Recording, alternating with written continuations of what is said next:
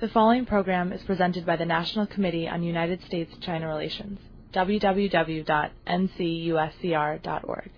Well, first let me thank Ted and New York Life, our friends at New York Life, for providing us this wonderful venue. And Admiral Prior certainly has. It's important that you're on that board so we can have this venue. And I want to welcome all of you, and repeat what Ted said, which is this is the first time that all 5 former ambassadors have been together. So this is a real pleasure. This coming Sunday is the 30th anniversary of the announcement on December 15th, 1978, that we were going to establish diplomatic relations with China on January 1, and then on March 1, we were going to open embassies in each other's countries. I think it's fair to say that this breakthrough laid the foundation for extraordinary improvements in U.S.-China relations. In fact, I think it's fair to say that coupled with Deng Xiaoping's reform and opening, this really laid the foundation for China's economic, social, and political developments over the next 3 decades. The seeds that were planted 30 years ago flowered, it's fair to say, in part because the United States sent 8 extraordinary Americans to China to represent our interests. So it's really terrific that we can begin the celebration of this anniversary with 5 of these extraordinary Americans. Obviously, Ambassador Woodcock and Ambassador Hummel are no longer with us, but these 5 have had not only as extraordinary careers as ambassadors, but have been leaders in the military, in politics, in non-government organizations, and in business. But I don't want to use all of our time to go over their bios, which you all have. Now, Sandy Rant couldn't be with us today, and he tells me he will step down on January 20th. And on January 21st, he's going to be replaced by someone who has a very strong background in China. Someone whose relations with China, with China's leadership, are truly extraordinary. In fact, one who has a very close relationship with Hu Jintao, and I'm told is going to become available on January 21st for work. And George W. Bush will be. That's a joke.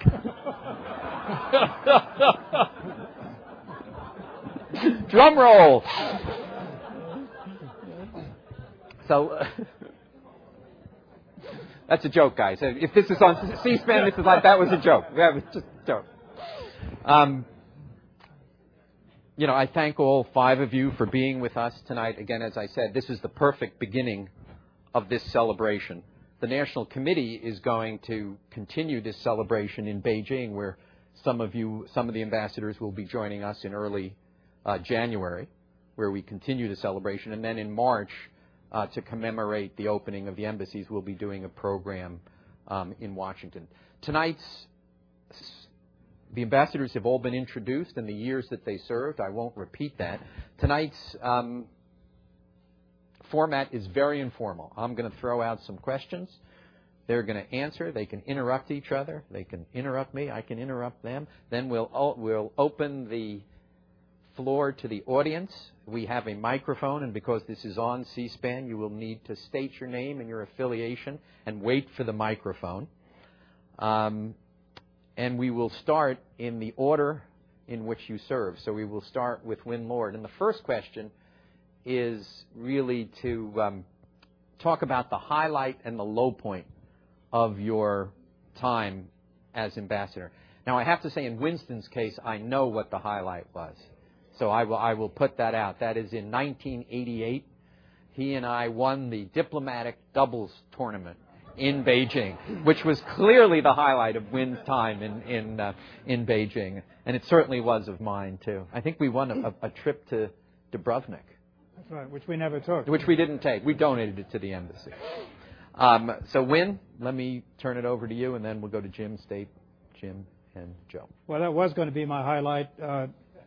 Steve is so much better a tennis player than I am that when we talk about our partnership, I feel the way Albania talked about its partnership with China during the Cold War, in which Albania said, between us and China, we represent 1/4 of the world's people.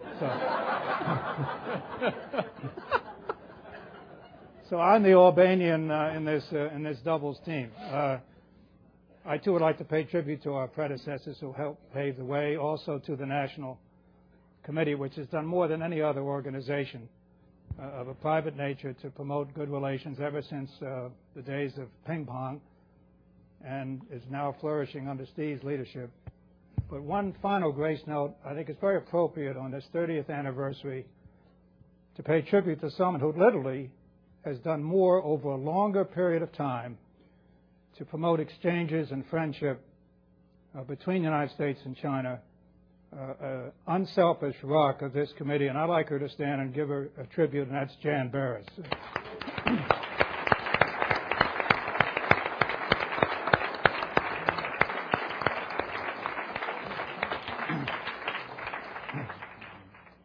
Now I'll go in staccato form on the highlights, just a few specifics, namely welcoming the first U.S. Navy ships to China in 30 years, explaining the Super Bowl to hundreds of millions of mystified Chinese on Chinese television, George Shultz's longest and, by his account, best trip he ever took, Secretary of State, being the first envoy to visit Tibet and hear monks in gloomy temples whispering the name of the Dalai Lama, a cane mutiny performance done in Mandarin by the Chinese People Theater that had a rapturous reception, produced by Charlton, directed by Charlton Heston, and produced by my wife, Betty Ball Lloyd. So these are some of the specifics, but overall, the highlight and the greatest challenge was to lay a broader base for U.S.-Chinese relations beyond the glue of the Cold War, namely the balancing of the Soviet Union. That still was at a fever pitch. It was in the last few years of the Cold War. We cooperated in surveillance posts along the Russian border. We shared intelligence. We helped to arm the resistance against the Soviets in Pakistan. We sold $800 million worth of arms to the Chinese during the late 80s. But this was not going to be enough for a sustainable relationship. We had to be for things, not just against them. And even more so when it happened, which we couldn't have predicted, of course, the end of the Cold War, the fall of the Berlin Wall in 89 and 90, and of course Tiananmen Square. The combination meant the anti-Soviet glue was gone and greater scrutiny of China's domestic political system. And so I worked very hard, and I'd say the sustained highlight was broadening this base, greatly expanded by my successors, obviously, since then. But trade went way up, investment, military exchanges, cabinet exchanges, science and technology exchanges, the Peace Corps. And so that was the most satisfying highlight. Finally, to cut this short, in terms of lowlights, one started even before I got there. Jesse Helms held up my nomination for several months, meaning I couldn't get to China in time for the vice president's trip, and I couldn't get sworn in time for my ailing father to see that. So I've always, that was a low light before I even began. Then a highlight / low light was in the June of 1988, a year before Tiananmen, meeting with Chinese students, hundreds of them, in what came to be known as Democracy Salon, and seeing their passion and their eagerness. That was a highlight, but a low light, and I can elaborate on this. A few days later, with Deng Xiaoping sending me a personal warning not to meet with Chinese students. And then the real low light was the visit of the newly elected President Bush, an incident that many of you are familiar with, where the Chinese police kept Fang Lezhi, a dissident, from attending the banquet, reneging on their promise to the president. And what made it worse, it was a terrific summit otherwise, like Mrs. Lincoln in the play, I guess. But that torpedoed the summit. Instead of trying to rescue that, the National Security Advisor lied to the media about the history of it. Instead of blaming the Chinese for the fiasco, blamed me and the embassy. So that was clearly the low light. But I don't want to end on an ominous or depressing note. I'm optimistic about the relationship. I think you'll see continuity in the new Obama administration, given its pronouncements and its personnel. And I think we will avoid the cycle that all of us have seen, and some have experienced with great poignancy, of starting out administrations on a bad note with the Chinese, but finally ending up on a much better note. I think this will start out on a much more positive plane. Win, thanks. Jim? Yeah, I guess the high note was represented by Shirley Guo, Minister of Finance of Taiwan, attending the Asian Development Bank conference in Beijing in May of 1989. And we had worked to have China join the ADB and have Taiwan stay in with a name change. But I think this was symbolic of the coming together of China and Taiwan, which we had started earlier, with certain premises of support for Taiwan, both spiritually and materialistically. And then being able to carry through our obligations in Beijing, as Winston mentioned, the Northwest sites and our military arrangements with them. And this was picked up, let's say, in the discussions of GATT, which we had with the Chinese, which always included the admission of Taiwan and China both under this similar arrangement. And I think we saw Taiwanese come to the Asian Games and treated with respect and came to see me, people I'd known there. But I would point out to you early on that I arrived in Beijing with a certain amount of baggage. I had served 2.5 years in Taiwan as the American director of the American Institute, and we had a so-called successful tour. As I said, both materially and spiritually, gave them enough strength to open up to China in '87. I think that was an ingredient of this, although Jiang Jingguo decided he was going to do this on his own. And this moved ahead. And I would say this is a slow, evolving arrangement that took years and years to consummate. And we can see the results of it now in the election of Ma Ying-jeou and the opening up and the resistance he faces. The problems never go away. And I would say that is a long-term positive effect. Negatively, I would say that it was probably our lack of smarts in managing the media better. Because if they seize a certain situation where you get high emotions, such as Tiananmen or other areas, and they go through it. And I remember talking to Chen Qishan before I went to Shanghai to greet the ships coming in from the 7th Fleet, the Blue Ridge and Admiral Moores, that I said to Chen Qishan, I think that if you make mistakes on this, they're going to go after your throat. And they went after my throat. So, I mean, it colors things. It colors your diplomacy. It colors your perception in the States. It influences congressmen. It even influences the State Department. And I don't think we were quite tuned to the power of that and what it could do to a relationship. So I would say that was a low point. Steve? I've been thinking about your question, Steve.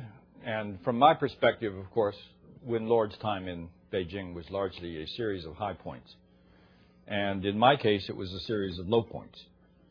I began my tour in Beijing by meeting with the Chinese foreign minister, and I persuaded him to issue a visa to Congresswoman Nancy Pelosi, who during a rest period managed to go down to Tiananmen Square with a television crew and unfurl a human rights banner, which brought her presence in Beijing to the attention of China's top leaders, who were not aware that she'd been given a visa, and literally China's top leaders were screaming mad, and of course I had created this problem.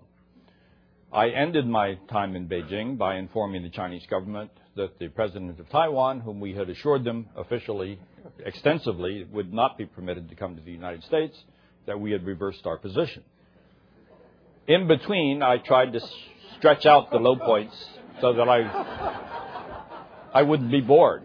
In 1992, I had the honor of informing them that we were going to sell F-16 fighter aircraft to Taiwan. And the next year, on instructions from Win Lord, who tried to keep me busy in Beijing, I informed the Chinese that we were going to link our trade privileges with China to their human rights behavior. But I offered them a way out by achieving 7 fundamental improvements in human rights over the course of a year, which actually we made some progress on, but perhaps not enough to fully remove the problem. What were the high points? One was it was impossible for senior American officials to visit China when I went there, partly because during Ambassador Lilly's very difficult period in Beijing, which he handled with extraordinary skill and dignity, we had had some problems with the publicity that surrounded some of the high-level visits then. So it was important that we were able to get Secretary of State Baker to visit there, and then we were able to get the Secretary of Commerce, and later we got the Secretary of Defense and others. So that by the time I left Beijing, we actually were in a situation where even when we had severe difficulties, we were able to have senior-level U.S. officials meet with their Chinese counterparts. That was important. But I think my most significant accomplishment in China, of course, was getting China back onto the path of reform and openness. While the Chinese tend to take the credit for the 14th Party Congress's decision to move back strongly onto the reform and openness path, since it occurred while I was in Beijing, I feel I am justified in citing that as a high point in my time there. In any event, it immediately gave an enormous boost to U.S. business. And beginning in 1993, U.S. trade with China and China's economic growth began on the strong upward path that has continued ever since. And at least that occurred on my watch. What my role was, I will leave to history to decide. So, Stape, we should hold you responsible for the trade deficit? Is that what you're telling us? It was very small when I was there. Jim. Well, let me just, Stape Roy was one of the most skillful and competent and effective diplomats that we ever had in Beijing. I think he undersells himself here, and as an example of how adroit he is, rumor has it that when he went to the Chinese to advise them we were selling F-16s to Taiwan, Stape couched it in these terms. He said, I want you to know that when and if Taiwan is reunited with the mainland, you'll have some wonderful F-16s waiting for you there.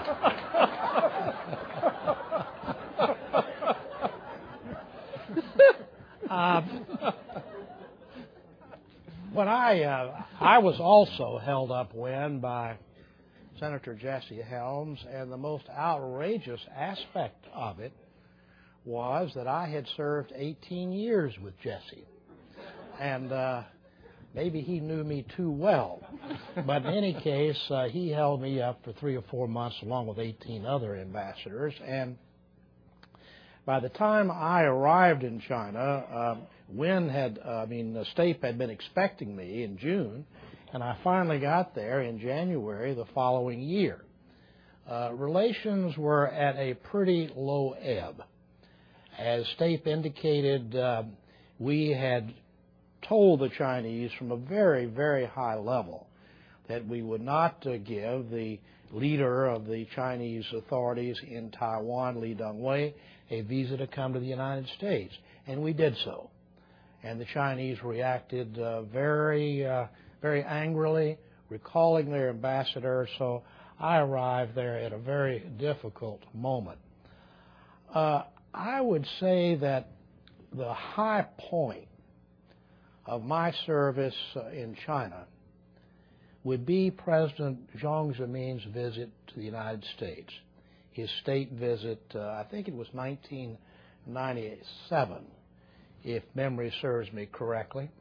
We'd gone through some very, very difficult times, trying to rebuild the relationship, trying to get visits back and forth from a high level of visitors. And as I said the other day, I wrote all of my old colleagues in the Congress a letter and invited them to come to China because I thought this would narrow the distance between our two countries, and would also perhaps overcome some of the biases they had. Well, to my horror, most of them came. We were entertaining them constantly. At one time, we were entertaining Speaker of the House Newt Gingrich and Vice President Al Gore simultaneously. So we were busy. But I remember very well we worked so hard on arranging Jiang Zemin's state visit to the United States, back and forth with our Chinese interlocutors, working out this, working out that, et cetera, et cetera. We got to Hawaii, and he spoke there at the governor's mansion. The Hawaiian police didn't do their work. You could hear demonstrators and bullhorns all during the dinner there. The president of China was embarrassed. I was embarrassed. But when we got to Washington, and I saw Jiang Zemin standing there on the White House lawn with President Bill Clinton, with the Marine Band there, the full diplomatic corps drawn up there, along with many of the most important members of the congressional delegation and the cabinet, Steve, that had to be a high point. And I guess the next high point was when President Clinton had a return visit to Beijing. To stand there on Tiananmen Square and see the stars and stripes snapping in the breeze and hearing the People's Liberation Army band playing the Star-Spangled Banner next to the Chinese national anthem. Now that was something that I will always remember. Low point. Well, we had some low points.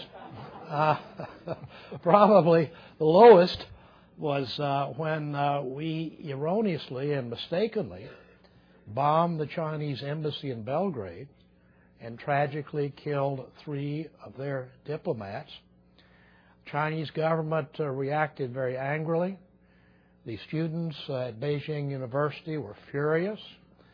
They marched on our embassy, broke all the windows, destroyed all the automobiles, and this went on for 3 days and 3 nights before we finally got it behind us. I went home and found my wife crying, and I said, "Dear, what's the matter?"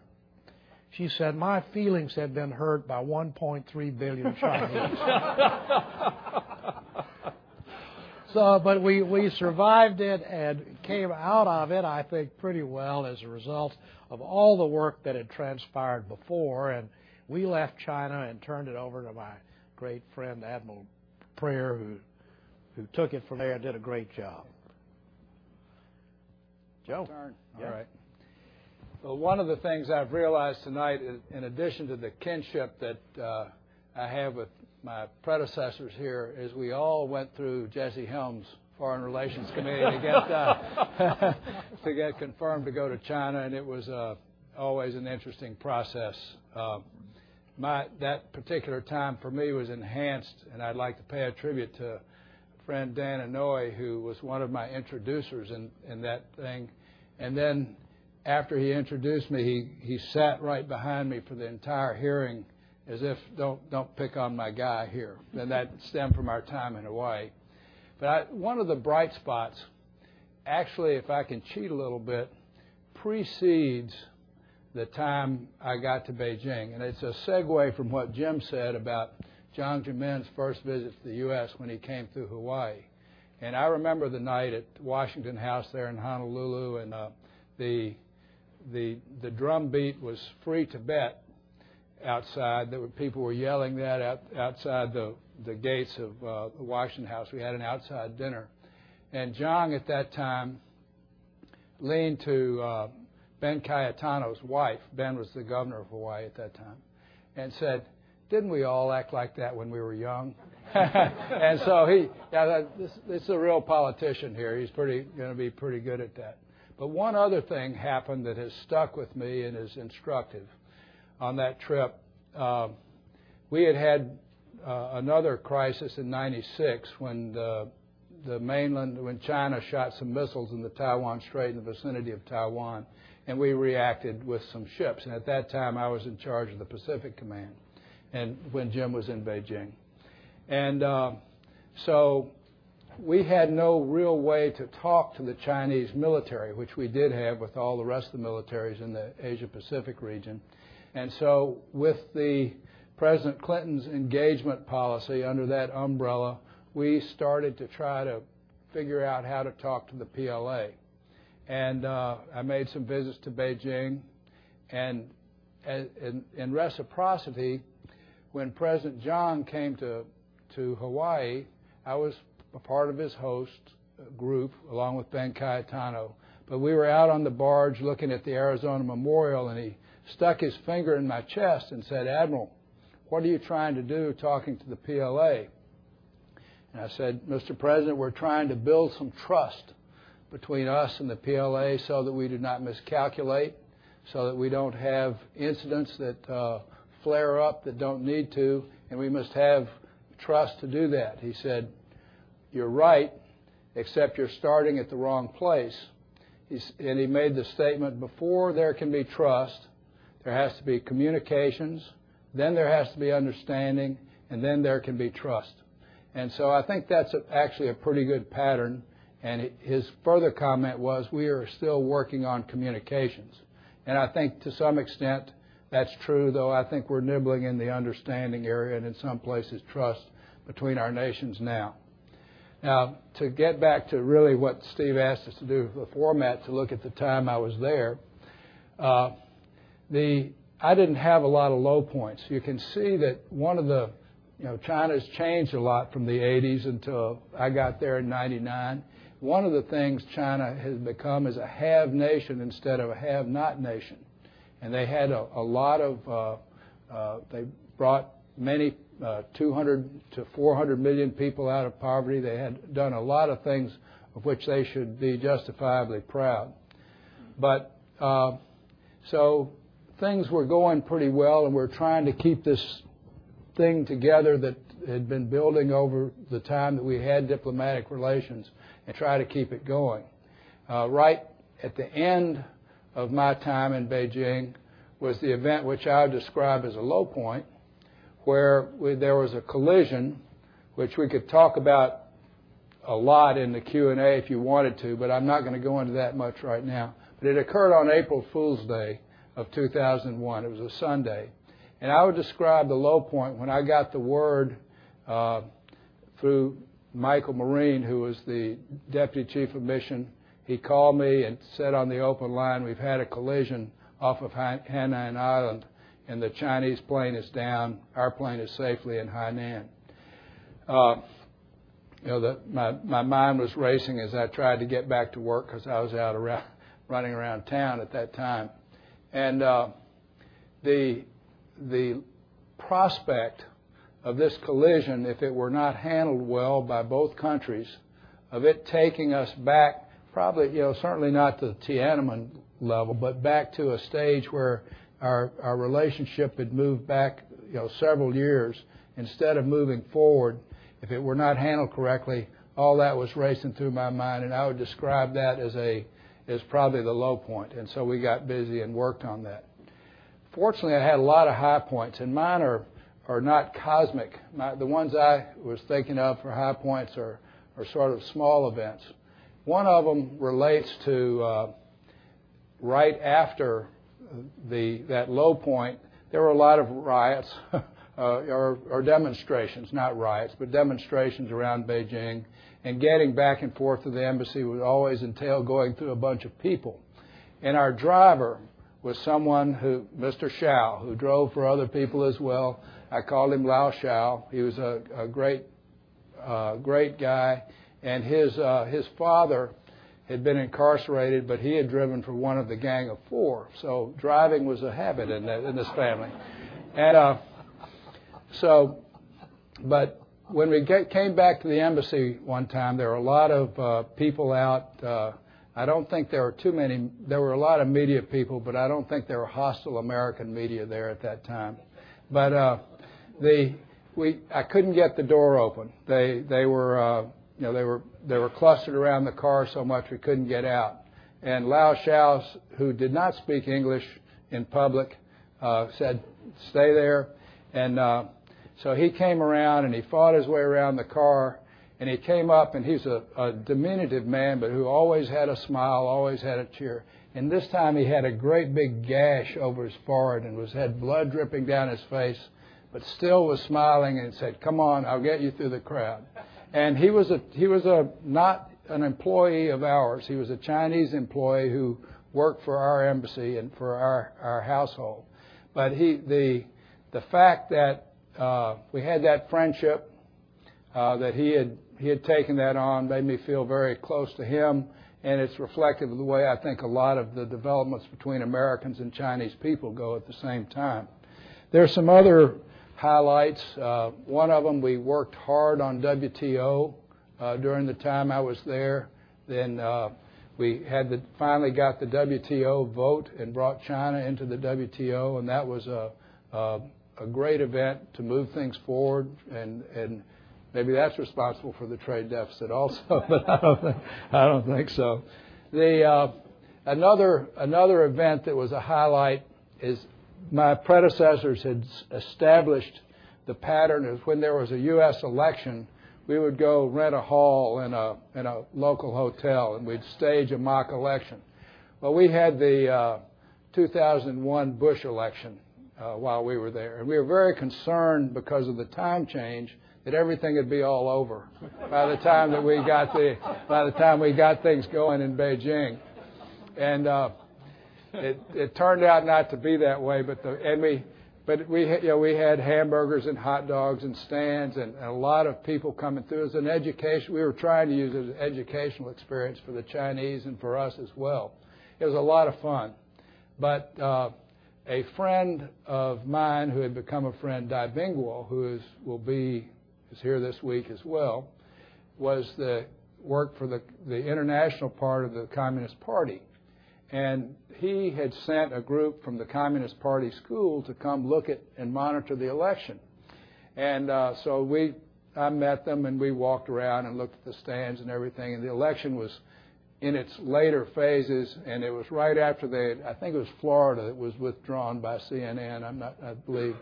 And they said, "What happened there? What happened there? How can they take a state back?" I said, "That's just the television. You can't." And then the thing that was the humorous part was then they got me off the side and said, "Come on, you know who's going to win. Who's going to win this election? We know you know." And that was a highlight as well. And then another one that's a little different, that the Chinese phrase about the clouds are high and the emperor is far away is one that's my favorite. It's like being a long way from New York or Washington, or Beijing. And the Nature Conservancy in the U.S. Global Conservation Group had a joint partnership with the Yunnan province, and they had what they called at that time the Great Rivers Project. And the fact that a NGO could have a joint venture with a province in China struck my fancy. I thought, this is pretty good. But they had preserved an area about the size of West Virginia and trying to preserve the flora and the fauna in that area.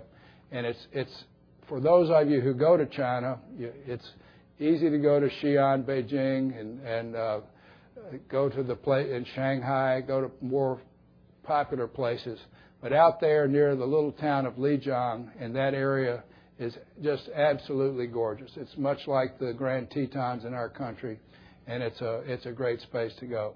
So that partnership, which has continued, was really great. There's one other thing, if I can take just a moment of time, that made me very proud, was when we were working through the EP3 Chinese F-8 collision issue, the people in the Foreign Service in the embassy, and I'll mention three names: Jim Moriarty, who is now our ambassador to Bangladesh and was ambassador to Nepal, and was previous to that was in the NSC, and John Aloisi, who just left the State Department a few days ago, and Ken Jarrett, who is the general counsel, tell I've gotten in business, General Counsel, the Consul General in Shanghai, and the people in the embassy came together so well and worked so much as a team. There's not a lot of bench strength. I mean, you don't have shifts like you do in the Navy to work 24 hours a day. So the people in the embassy worked very hard. Our Chinese counterparts, my negotiating counterpart was Zhou Wing-zhong, who's now the ambassador to the U.S. They were working equally hard trying to get it solving this problem. But the embassy team just did a great job during that period, and that was certainly a highlight for me too. Wonderful answers. It feels like we've taken a walk down 30 years of U.S.-China relations, and it really is a testimony to the fabulous answers.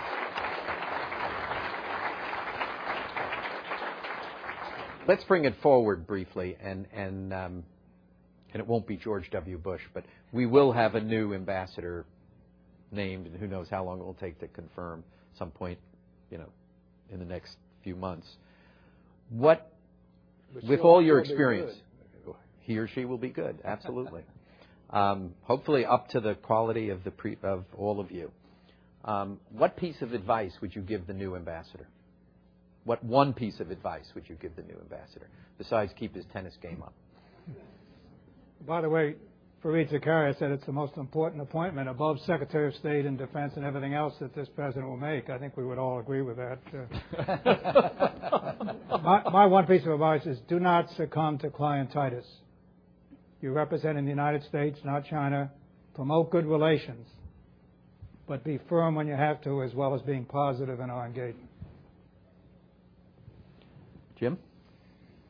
Well, it seems rather presumptuous to give a man like Obama and company advice on what to do about China, since the track record has not been above reproach.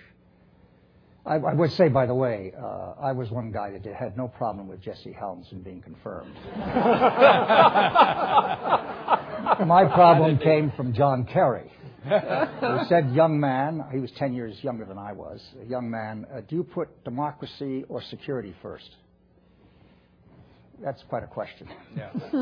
Anyway, I would say that a tour is always interesting to stress the high points and the low points, as you did.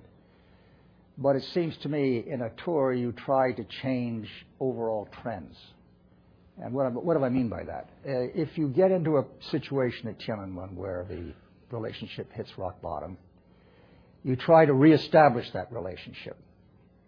And there are several components where dealing with the Chinese are rather tortuous and long and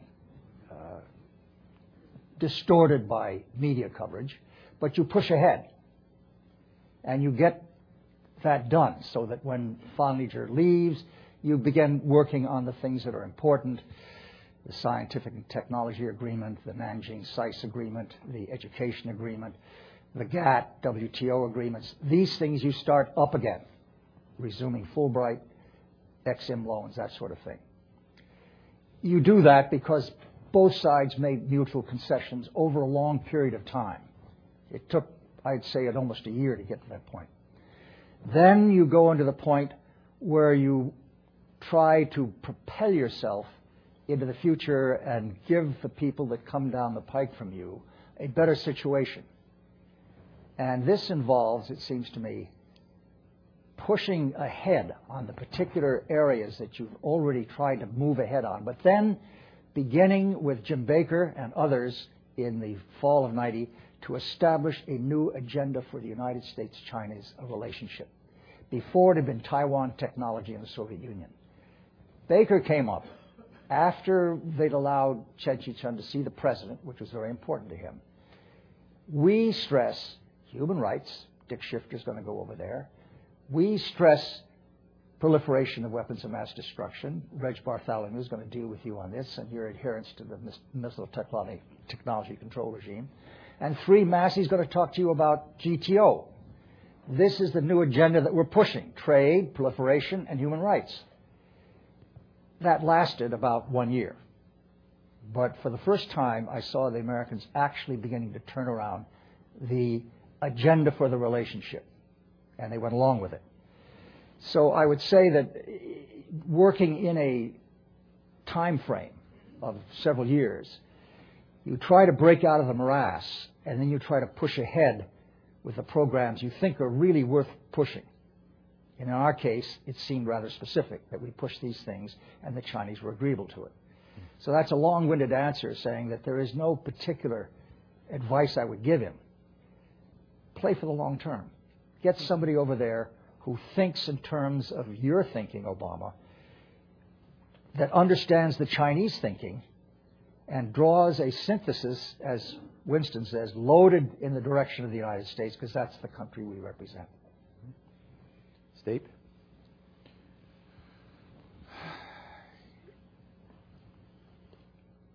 What I would normally say to somebody going to China is, first, be yourself. Don't try to simply be a reproduction of your predecessors. In my case, I went there with this feeling that my predecessors had done superb jobs under very difficult conditions. But I really believe ambassadors are most effective when they play to their own strengths and when they try to control their weaknesses and not let them dominate their behavior. So that if you're good at entertaining, or if you're good at policy discussions, or if you're good at getting members of Congress over, which Ambassador Sasser was superb at, and which I didn't have a very good track record on, play to your strength. That's number one. Number two, you have to retain the confidence of your government. And you can only be effective in dealing with the Chinese government if they recognize that you are a reliable representative of your government's viewpoints. This gets to Win Lord's point about you can't demonstrate clientitis because you'll lose the confidence of your own government, and that means your effectiveness with the Chinese will be limited. Third, you must be able to demonstrate to the Chinese government and to the Chinese people that you truly believe in the importance of the relationship and that you will use your best efforts to try to solve problems and improve the relationship. The Chinese need to believe, and this applies to foreign ambassadors in Washington as much as it does to foreign ambassadors in Beijing. The representative of your country must be somebody that the Chinese feel they can come to get assistance in dealing with a difficult issue in the bilateral relationship. Otherwise, they will bypass you and use other channels to your government, and you will lose your effectiveness. So you really need to show that you believe in what you are doing and that you want to try to get the relationship onto the right track. Let me give an example, which was not due to my credit necessarily, but I referred earlier to my first experience with Nancy Pelosi when she was in Beijing. She came back to Beijing a couple of years later. The Chinese let her back in. She had a very successful visit. She behaved with great dignity. And this is an example of I give credit to the Chinese government. They had truly been angry at her first visit there, but they recognized that she was an important member of Congress and that it was better to let her come back in. So I think governments need to behave with the same sense of the importance of these relationships, and the representatives of government need to display the same dedication and determination to try to keep the relationship on the right track. Steve, I don't know that I can add a lot to what's already been said, except two or three things. One,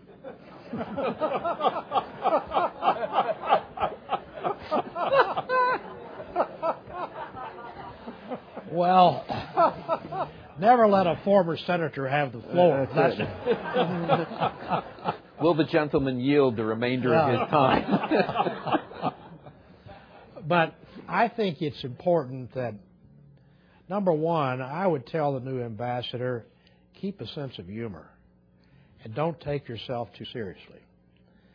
Number two, I would tell him or her that you're accredited to what may very well be and probably will be, if not the most important, one of the most important countries of the 21st century. And you have an obligation to work diligently to try to build a relationship that's to the mutual benefit of both countries. And number three, I would tell them to build trust with your interlocutors in the Chinese foreign ministry. Never shade the truth and never tell an untruth. And if you can't disclose, just be quiet. And so the most important thing, I think, is trust and maturity and keeping a sense of humor. Joe? Well, I really can't add much. I think the advice that is given is extremely sound. A lot of it applies to situations other than being ambassador to China. The only other add I would have is that the ambassador should remember that it's a team sport. It is not, you're a point person there. You're an important person, but it's a team sport. There are a lot of people working on it. The whole an ambassador's authority stems from a 2-page letter that the president signs, and it's over commerce, it's over defense, it's over everything the executive department controls in China, and that's a big team. And they all need to be pulling on the same oar and have a consistent dialogue that is consistent with what the nation's message is. And that's an important thing to remember as well. When each of you were ambassador, there wasn't this strategic economic dialogue. You know, we didn't have a cabinet officer with many other cabinet officers meeting with a Chinese vice premier. The Obama administration is, by all accounts, evaluating whether and in what form the strategic economic dialogue should continue. The question is, from the point of view of the ambassador, should it continue? And if it should continue, in what form and who should lead it? Well, I think it definitely should continue, or you may tweak the form. But the basic principle of recognizing the mutual interdependence and the strategic significance of Chinese and American economies, of getting all the ministers in the room at the same time so you don't have the stove-type problem, and to talk in long-term directions, which will mean China looking more like us and we looking more like China. About that shorthand, I won't get into details. While trying to make some progress on short-term issues so you have domestic support, I think is crucial. But I would go beyond that. It's not just in economics. In terms of leading it, I leave that up to Obama. But I would think in the economic area would be the Secretary of the Treasury. But beyond that, and Jim put his finger on it, the key challenge in our relations with China is to have this strategic relationship, not in terms of a military alliance, but in terms of two major powers, an emerging major power and an established one, talking in conceptual and strategic and broad terms so we have an agenda beyond the inevitable frictions that are going to arise on human rights in Taiwan and Tibet and trade and so on. And therefore, not only should the economic dialogue continue, we ought to continue and expand even further what the Bush administration has done well on, namely the Deputy Secretary of State dialogue on regional and global issues, and to the extent we can, on a military level, to get at each other's intentions, even though it's going to be tough to carry that as far as some of the others. And it's important to do this for three reasons, beyond just the inherent importance of the two countries. First, a lot of these problems, whether it's global warming or whether it's terrorism or whether it's Korea or Iran, either can't be solved or will be much more difficult without the cooperation of our two countries. Secondly, engaging on these issues builds up constituencies supporting the relationship on both sides of the Pacific and strengthens the fabric of the overall relationship. And thirdly, it puts in context, as I said, these inevitable tensions so that our domestic public, which tends to see in the media the problems, like human rights in Taiwan, etc., can see that there is a major positive reason to engage China on this strategic level. So I'm embroidering a little bit your question, but I think it applies not only to economics, but to the diplomatic and the military areas as well.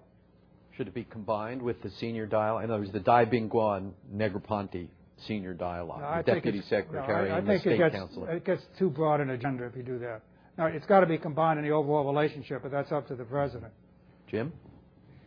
Well, I think that the strategic economic dialogue that was started by Paulson way back in, November '06 is probably the most significant move that's been made by this administration in terms of China policy for two basic reasons. One is the show of power in terms of 6 cabinet secretaries go over there, and the Chinese come here with Wang Xishan, and there is that marvelous era of face and diplomacy that starts this off. But underneath that, even more important to me is switching the emphasis from military strategy to economic strategy.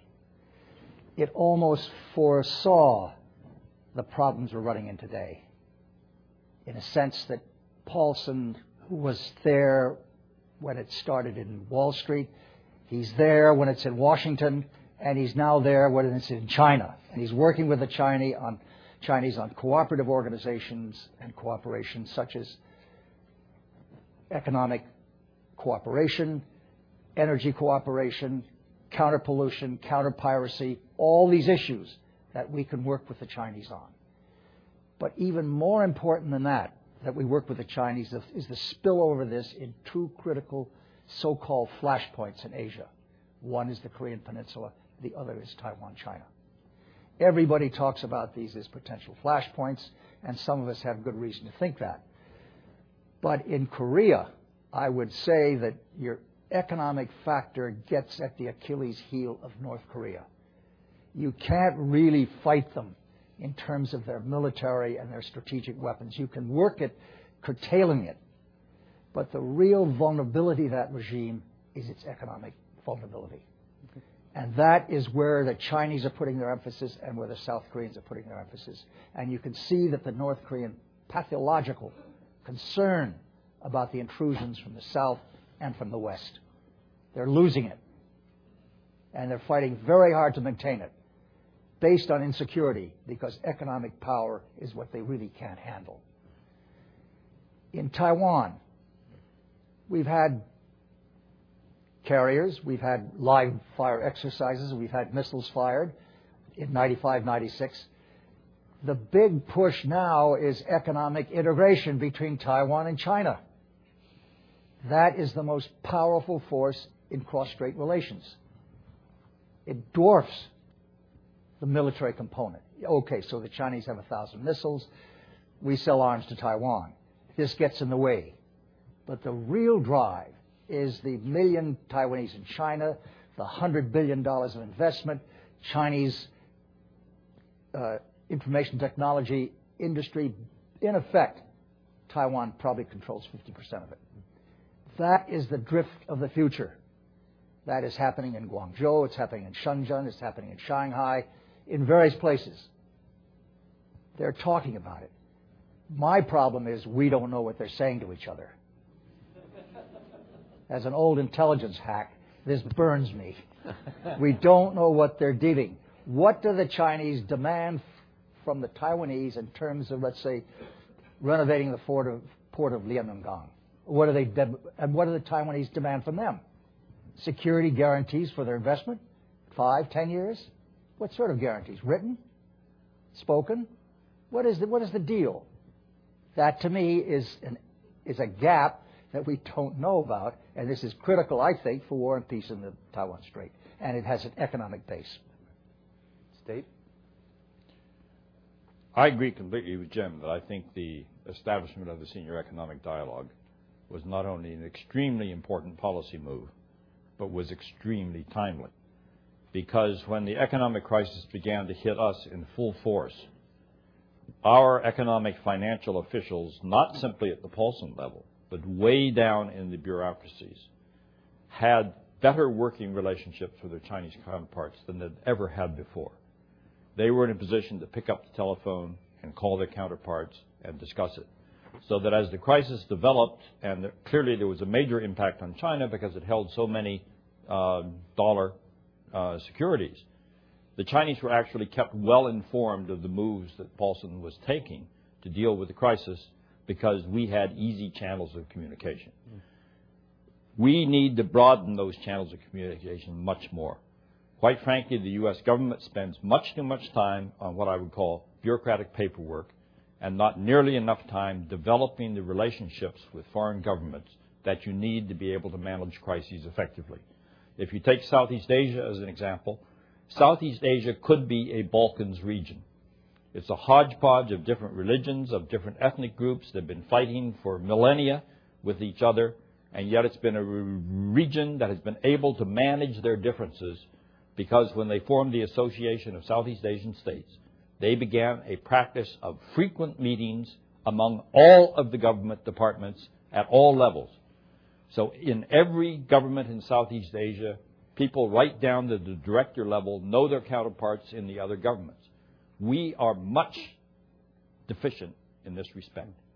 We don't cultivate important countries like China where it's vitally important to get the relationship right and know the people. When you don't know people, you can believe any devil theory about what they may be like. When you know them, you can discount a lot because you simply know they're not that type of person. So I really do believe that this was an important step, and I hope it will be kept up in whatever form in the Obama administration. So you see it as enhancing relationships of the 1,100 people in the United States Embassy now. Oh, absolutely. In other words, it doesn't, it's not a question of the Chinese say, well, we'll just wait for the SED. We don't have to talk to the Treasury rep or the Commerce rep in the embassy. No, it enhances it greatly. And I want to pick up on a point that Joe Prier, Admiral Prier, made.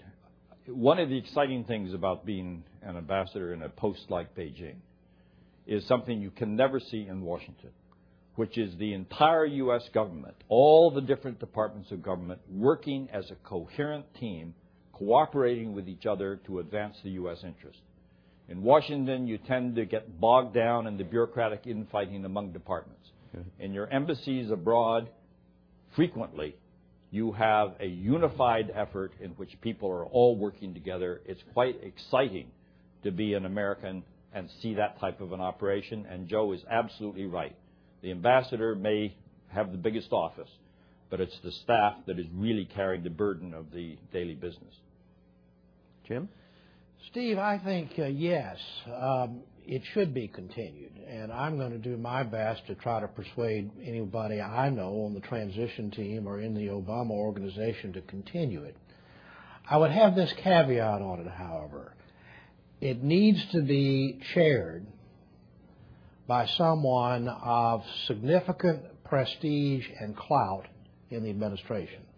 Now, Paulson is an unusual Secretary of the Treasury. I think we would all agree that he's probably, if not the paramount figure in the cabinet, certainly one of the paramount figures. So I would not say that this always has to be chaired by the Secretary of the Treasury. In fact, I would like to see it expanded. We've got so many other problems that we need to deal with China. Climate change, pollution, energy problems, et cetera, et cetera. It goes on. And I would like to see this dialogue that Paulson has initiated expanded almost into almost a G2 relationship. And I've thought that perhaps this ought to be something that maybe the Vice President should even chair, because I do believe it's that important. And I think our Chinese counterparts will react if we have someone of status and prestige in our administration that's actually running the show. And if someone becomes chairman who's of a lesser status, then I think they'll probably downgrade it themselves. But certainly it ought to be continued and expanded. If the Vice President chaired it, would the Chinese upgrade up to the Premier's level? Well, I don't know. I mean, that would be up to the Chinese to decide. Joe? I'll continue the theme of what's been said and basically see you and raise you one on this. Certainly, it is the key dialogue that's going on right now, but it's not sufficient in itself. And one of the challenges is in Washington, to get the various cabinet and departments to talk to each other well is an important thing to solve, and have our own skirts clean before we start exporting this model to and talking to other people, and that needs, that always needs work. It requires steady work. There are other models with countries like Australia. We have a thing called the AUSMINS, which is security-oriented, which is Department of State, the Secretary of State and the Secretary of Defense alternate with Australia.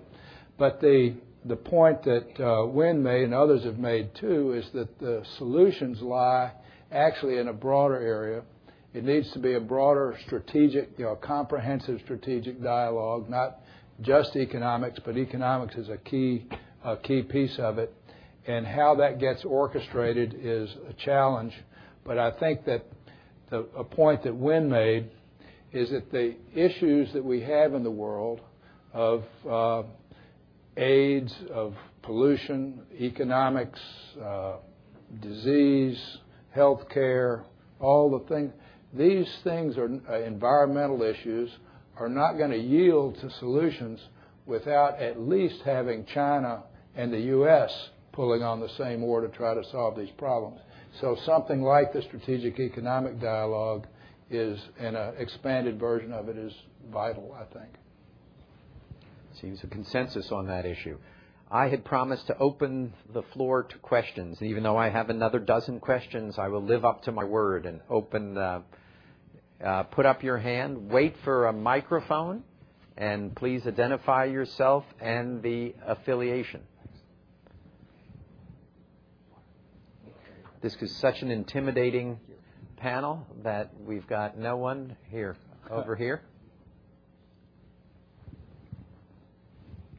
Hi, respect for 5 ambassadors. I'm Elizabeth Chen from a law firm in New York. And I have 2 questions. Hope you can pick up one at least. The first one is, what was the culture shock you have encountered when you served in the position as ambassador, in China, or you're staying in China? I noted that at least 2 of you were born in China. Maybe you have encountered more or less culture shock. And the second one is, when it comes to the end of the term, do you feel, oh, thank God, it comes over finally? Oh, you feel, what a pity, I hope I can serve for a second term. That's my 2 questions. Well, I'll take it on very quickly. I didn't have any culture shock. I wasn't born in China, but I was married to a woman born in Shanghai. And she literally was my interpreter, literally in many ways, but certainly figuratively. And we were a real team, so I was extremely lucky and, frankly, had been enmeshed in Chinese culture through her and her family. So that was a tremendous asset for me. The other one being timing, because I got there after the early Taiwan tensions with early Reagan years, solved by the 1982 communique, and I left just as Tiananmen was erupting, leaving that to my poor successor to inherit. So my timing was a very good one indeed. No, it was the best job I ever had. I suspect my colleagues have all had very distinguished assignments. Might agree. I'll leave it up to them. But I loved it there. I was ready to come back for some personal reasons, and I'd been there 4 years, but it was the best assignment I ever had. Well, culture shock. Let's say my background is I was in CIA for a number of years, and I worked against China during the Korean War, and they understood that. And I came, and I always remember a party at the Great Wall Sheraton the correspondents gave, and they had pictures of Tiananmen on the wall, and they were playing the Beatles' music behind it, sad music. And they got to the bar, and they started boozing it up, and the Chinese bartenders were listening, and they said, Lily's here. He's going to take that guy out of here in a box and get him out, or he's going to dress him up as a woman and get him out of here, Fang Yizhi. 2 days later, I get a call from the foreign ministry. If you think you're going to take that man out in a Halloween party, forget it. And so when we had the Halloween party, they had people all around us with AK-47s watching us trying to smuggle this guy out. And my colleague, Don Kaiser, said to me, if we have an Easter party, we're going to get him out as the Easter Bunny. Anyway, there was a certain amount of culture separation there about what they thought what we could do or we were capable of doing, and their judgment of what we were going to do. But in the end, we understood that they would require that this man, Fang Lizhi, leave China under legal procedures that they would control, namely passport, exit permit. And I remember taking him to the airport, and I was under instructions to stay with him. And as we got to the airport, and the C-141 was out here, and we went into their cabin, their little hut there, and they wanted to take him down this corridor and have him check out. And I started going with him, and they said, no, this is Chinese territory. So you have a decision to make. Are they going to grab him? Or can you have trust in them to do this thing? Well, I decided I wasn't going to ram myself through. They checked him out, and they sent him back. We put him on the plane, and he went to England. It was a three-cornered shot. Things don't often have happy endings, because he gets off the plane, and the first thing he does is to badmouth President George Herbert Walker Bush, which I never forgave him for. I don't know why he did that. After we'd spent all this time to get him out, send him to England, 6 months there, send him off to Princeton. Maybe that was the price we made him pay, Stape. Is send him to Princeton. Yeah. But anyway, he went to Arizona, and these things have a way of... What I find is these things have a long tenure of working themselves out, whether it's you start at a low point and you end up at a reasonable point. That's your objective, is to move things in the right direction. And it's punctuated by incidents, such as this bar talk and with the correspondence. It ends up in kind of a ridiculous confrontation. The other confrontation I remember having, and where there's a certain cultural gap, is they had a sniper on top of Jianguomenwai, which is 9 stories high, and it stretches for a block. And we knew from a very effective assistant military attaché that they were going to fire on that complex the next morning at 10 o'clock. He knew from the Chinese. And we pulled everybody out and had a meeting. And lo and behold, they did fire right at that building complex. And one of the IEs pushed our 2 little girls were left there, pushed them on the ground, and the bullets soared in right over her head. When I was called in after this leaked to the London Daily Telegraph, they said, don't you know there was a sniper there? I pulled my military expertise, and I said, I was a private in the Army, and I understand a little bit about gunfire, and I know that you don't fire from this point to this point to get a man at this point. If that firing, which was parallel, had come in from the other side, I wouldn't be sitting here today if they were standing there. There are times when you are pushed to the wall by misunderstandings of what we think, that we really would accept their idea that you could close the door and beat the dog, and that you could get away with this sort of thing at Jianguomenwai. But as things moved on, as we got through these difficult times, it seems that towards the end, again and again, I saw evidence that they were really in some way sympathetic with us. You remember this horrible creature, Yuan Mu?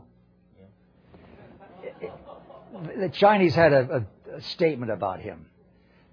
I've heard about this out in Chengdu, Sichuan, and they had a poem based on Deng's thing, black cat, white cat, as long as it catches mice, good cat. They had round wood, square wood. As long as it makes coffins, it's good wood. Round wood is Yuan Mu's name.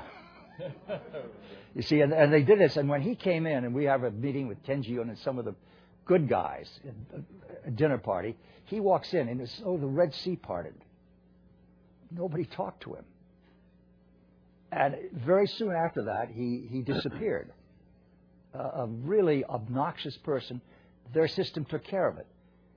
He Xian was their early guy that began to take on the United States and began to sow the seeds of anti-Americanism. And in the spirit of wide open friendship to everybody in China, we invited him to a reception. He came. This guy that really is giving us a hard time. Nobody talked to him.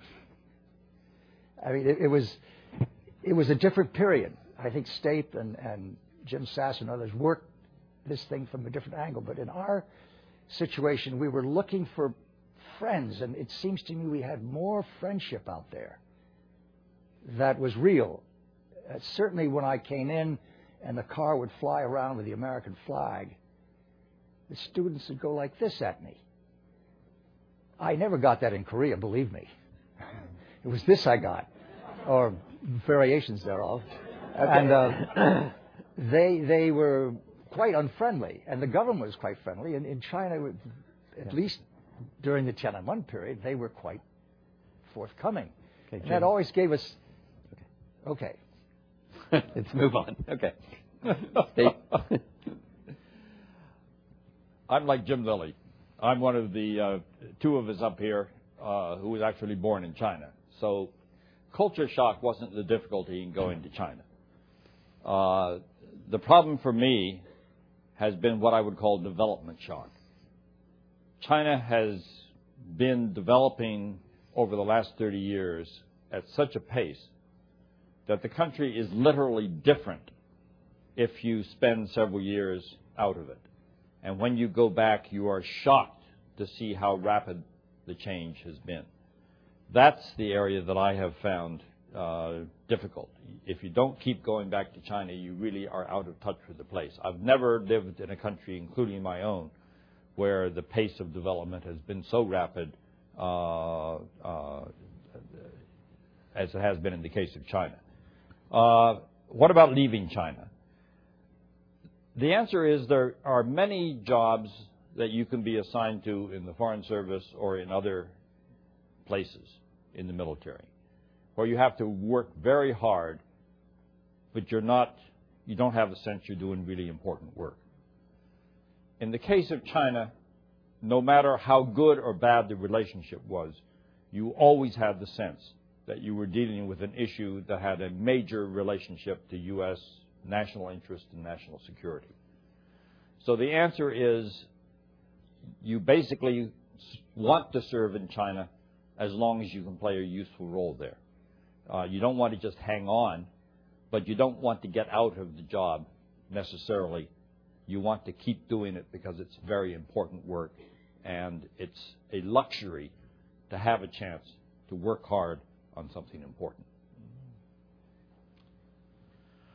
Well, Steve, I suppose like a lot of Westerners who go to China or to other countries where the culture is so different, the first shock, I think, is some of the food, to be quite frank.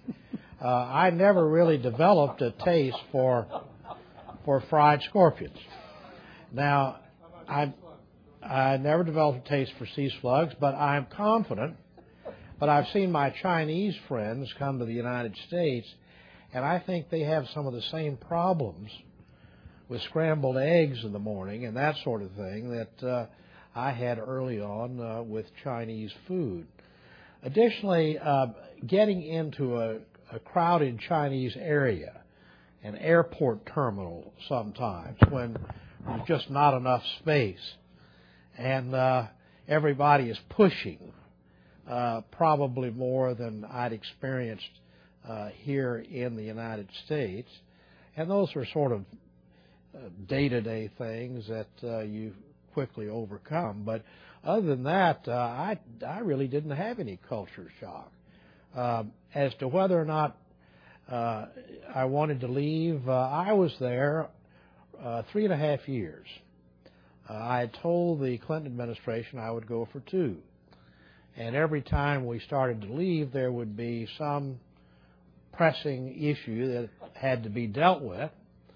And but I enjoyed my service in China immensely. As a matter of fact, I asked to go to China.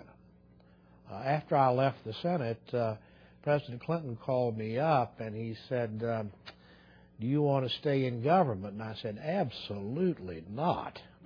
And he said, well, how about an ambassadorship? I said, I'm not interested except maybe China. And I got a call back about 2 weeks later from then Vice President Gore, and he said, well, you still interested in going to China? And I said, yes. He said, well, it's a done deal, or as any deal is done around this damn place.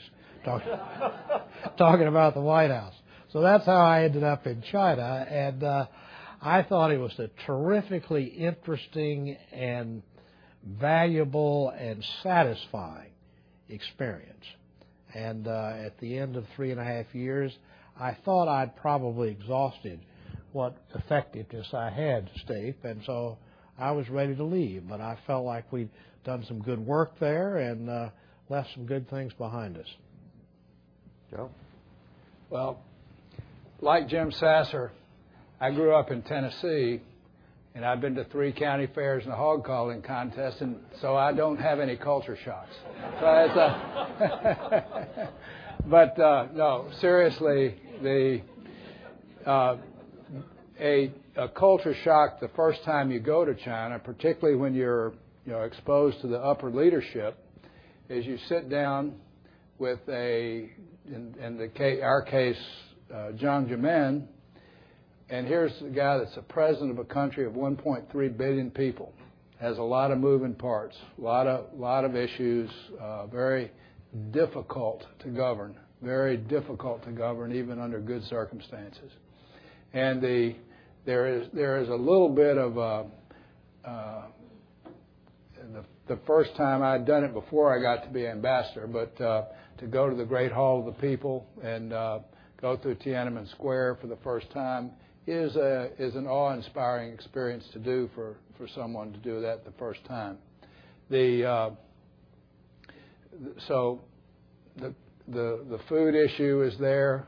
Jim didn't talk about Mao Tai or some of the other treats that we have that help ease the culture. But to the other point about leaving, I very much agree with Stape.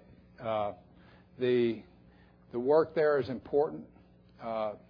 Everything that you get into, not every pencil you push is important, but the work is very important. It's most of us like to do things that are that way. It's difficult to leave any time you go, and I think you get tired. The circumstances Jim had, he got ridden pretty hard there toward the end of it, and you can get worn out and you can get physically tired, but it's a difficult spot to leave, and probably that's true. But I think it's more so as you build a relationship that's so important in our world right now, and I think all of us feel that way, that it's hard to leave. Okay, time for another question right here. We need a. It's Mabel Chan with ABC News. Just reflecting on 30 years of normalization of U.S.-China relations and also your personal experience in China, what should China learn from the United States?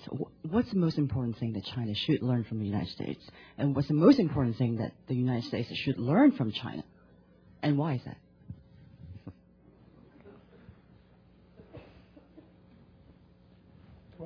We want to just have one. We'll just to get some more questions. We'll just have one answer from one ambassador. We should learn from China a sense of the long-term view and strategic concept, and they have that in spades. They've ever had it ever since I first went there in the early 70s.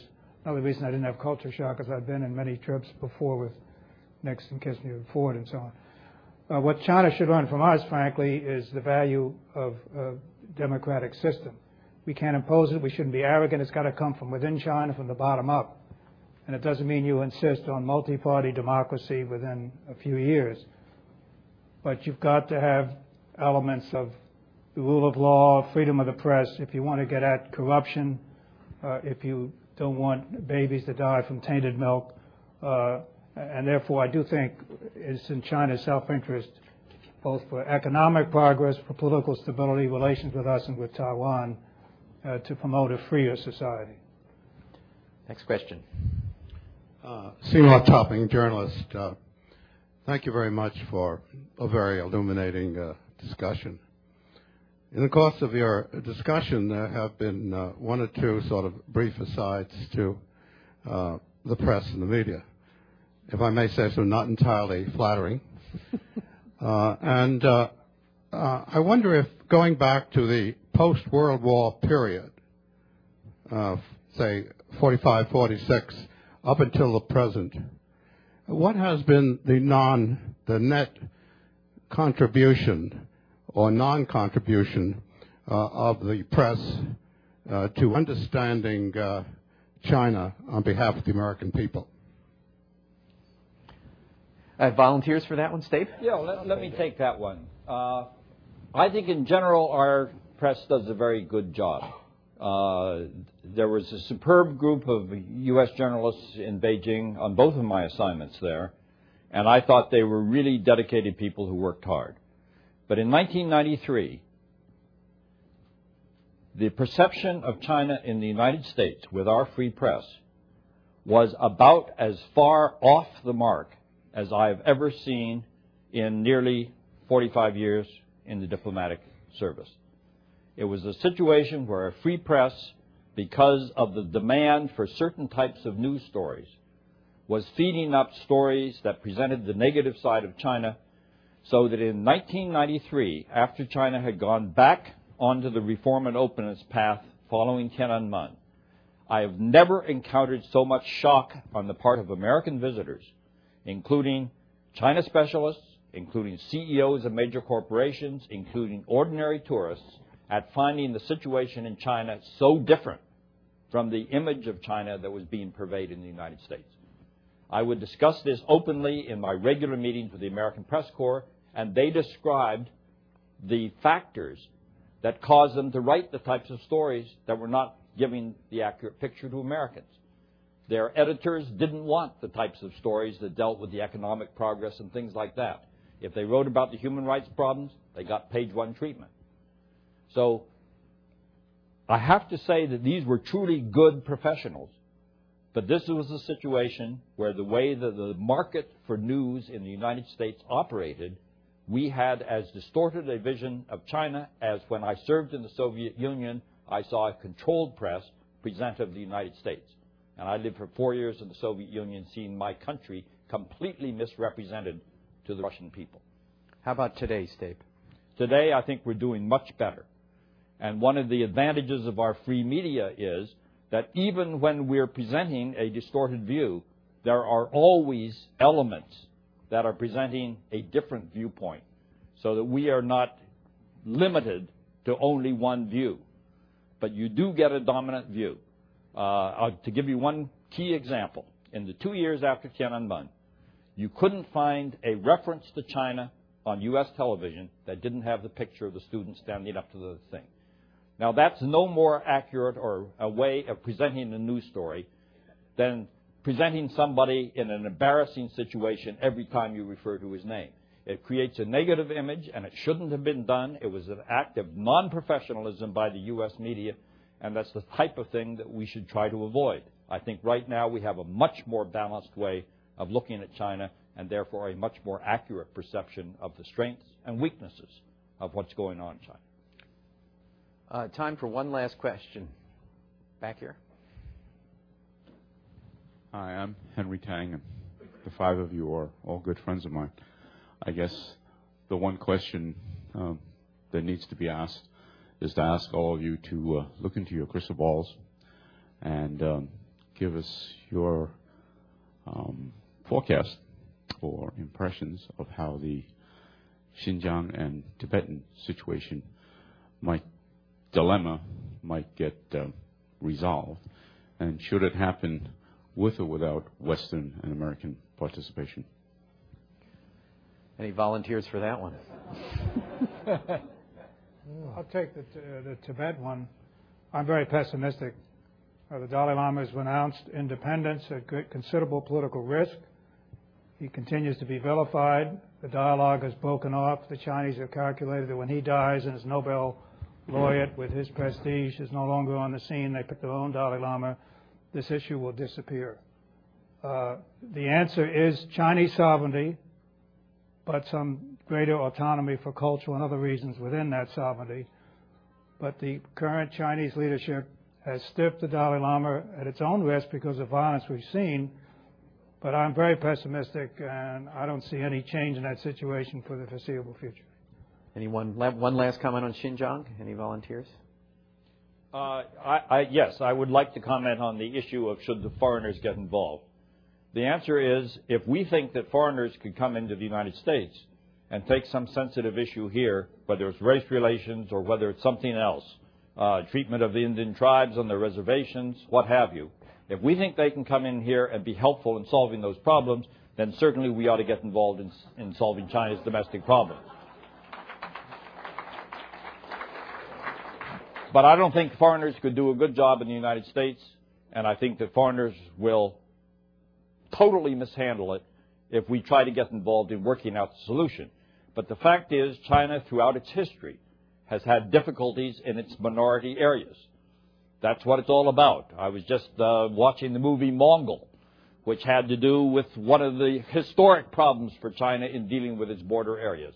And we find that that pattern hasn't ended. China still has difficulties in satisfying the people who live in its minority border areas, and therefore that's an issue which the Chinese government needs to pay attention to, and which the minorities themselves need to pay attention to in finding the right way to deal with a big, powerful civilization such as China. They can't escape it. They have to find ways to get along with it. Are you saying we should not raise this issue with the Chinese and encourage dialogue with the Dalai Lama? No. I'm saying that we shouldn't try to get involved in trying to solve the problem. That's different than encouraging dialogue with the Dalai Lama. What I'm saying, Wynn, is not that different from what you're saying. I'm saying that there is a problem there, but it's a problem that the Chinese need to work out. I think that our advice on telling them how to work it out is probably no better than the advice foreigners would give us in terms of trying to work out our domestic problems. That doesn't mean we'll stop doing it, but I honestly think that we're not going to be helpful in the solution unless the Chinese and the minorities themselves get serious about trying to find a better way to deal with the problems. Or does our intervention Yeah. make the situation worse? I've often thought that simply us focusing the attention on it, on Tibet or Xinjiang, and us lecturing the Chinese about it or trying to persuade them one way or the other, makes the situation worse. It raises their hackles. And their thought is, well, why are you telling us what to do in our own territory? Why are you telling us what to do in Tibet, which your government recognized as part of China in 1915? So these, I think, are I agree with the state. This is something that's got to be worked out by the Chinese, but I think they also need to give some more humane attention, perhaps, to the minorities. But the minorities also need to accommodate themselves to reality. I would like to add one other point, Henry, because I know this is a very serious issue. As somebody who cares strongly about the U.S.-China relationship, I have to say that if the Tibetans are unhappy about the way they're being treated in China, that affects our relationship in a negative way. And from that standpoint, I really think it's important for the Chinese government to keep working on trying to find a better way of managing a problem that they have not handled that successfully over the last 50 years, during which they've been actually in control in Tibet. So that this is something that does relate to our bilateral relationship. But that doesn't mean that I, as a specialist in the area, would necessarily be able to tell them how to deal with the issue effectively, but it's an issue that needs to be dealt with. I think that in terms of Xinjiang, though, you've got a very special problem there in terms of the Uyghurs, where there's 8 or 10 million of them there. And the few times that they've tried to rise up, one was in April 90 when I was still there, and it was absolutely crushed brutally by the Chinese. They put in 6 divisions and helicopters and knocked them out. This doesn't ameliorate the long hatred that the Uyghurs have for China control. And we'd seen it from the Chinese in Xinjiang that they were quite concerned about how they were handling the Uyghur problem. But there's two elements of that. The first is that we've caught Uyghurs in Afghanistan working with the most radical elements of the Taliban. Second, the Uyghurs we've gotten a mother of the key Uyghur there. She's in the States now, and she's continuing to agitate the problem. The Chinese find it very difficult to handle this minority because Tibet is an occupied area. Xinjiang, you've got this areas where the Uyghur Muslims in Kashgar and places like this have control. And the Chinese are trying to dilute that over the long term by bringing in irredentism, by bringing in people to take it over for the Han Chinese. And the Uyghurs know exactly what they're doing. So we've declared the Uyghurs a terrorist group. And this then lumps them with the Taliban and Hezbollah and other the terrorist groups as something that we would work against. Just part of the Uyghurs, to be fair. East Turkestan. Just one particular one of the movements. That is it. But that is a powerful movement. It's the people that cause the uprisings. It's the people that are probably the solidification of the hardcore Uyghurs around this group. And it spreads out. I mean, we know all about that in insurgency warfare, that you have the core and it spreads out in concentric circles to areas of support. So it's a difficult problem. And I think it's inevitable the Chinese are going to be in charge. It's going to be a very tough problem. It's going to be handled with the Uyghurs, extremists linked to outside forces. If you get to Tibet, you have a different problem because we were involved in Tibet, as you know. We were supplying the Tibetans because they were the only people we ever found that would fight the Chinese in the 50s. Nobody in Taiwan would fight them. Nobody in Korea would fight them. But the Tibetans would, if you gave them a flask a day of the Dalai Lama's urine to drink. They would do anything. They would fight. This was crushed. This was destroyed. But I remember going into Tibet with George Bush Sr. in 1977. We were taken to the museum, and here was this display of all the arms they'd captured from CIA, the radios, etc. I was in CIA at the time, so it was a little awkward. But they had a big sign as you entered the museum with Lowell Thomas shaking hands with the representative of the Dalai Lama. And it says, agent of fascist American imperialist clique handing money to Dalai Lama running dog. This is what it says. And so when we got in, Bush said, what the hell did that say? I said, well, not very nice. And he said, ask the Chinese about this because I'm going to criticize their handling in this museum. Of course, you don't criticize museums. That's very unusual. He did. And the Chinese, I think it was their interpreter, I think it was Yang Jiechi, came up to me afterwards and said, this is Lowell Thomas's book. He says he was supporting the Dalai Lama in 49. I looked at it, and there it is. So the vice president said, go see Lowell and find out what he says. And I showed it to him, and he said, well, I gave him money, and I damn well do it again.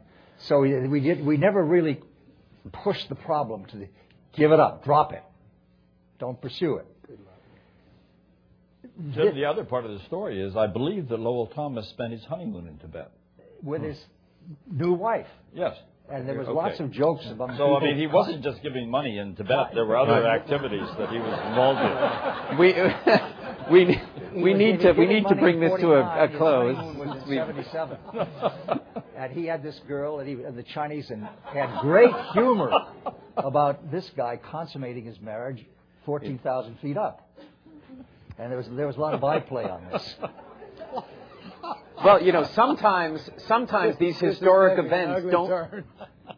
Sometimes historic events don't live up to their billing, but tonight it has far exceeded its billing. So I think we should thank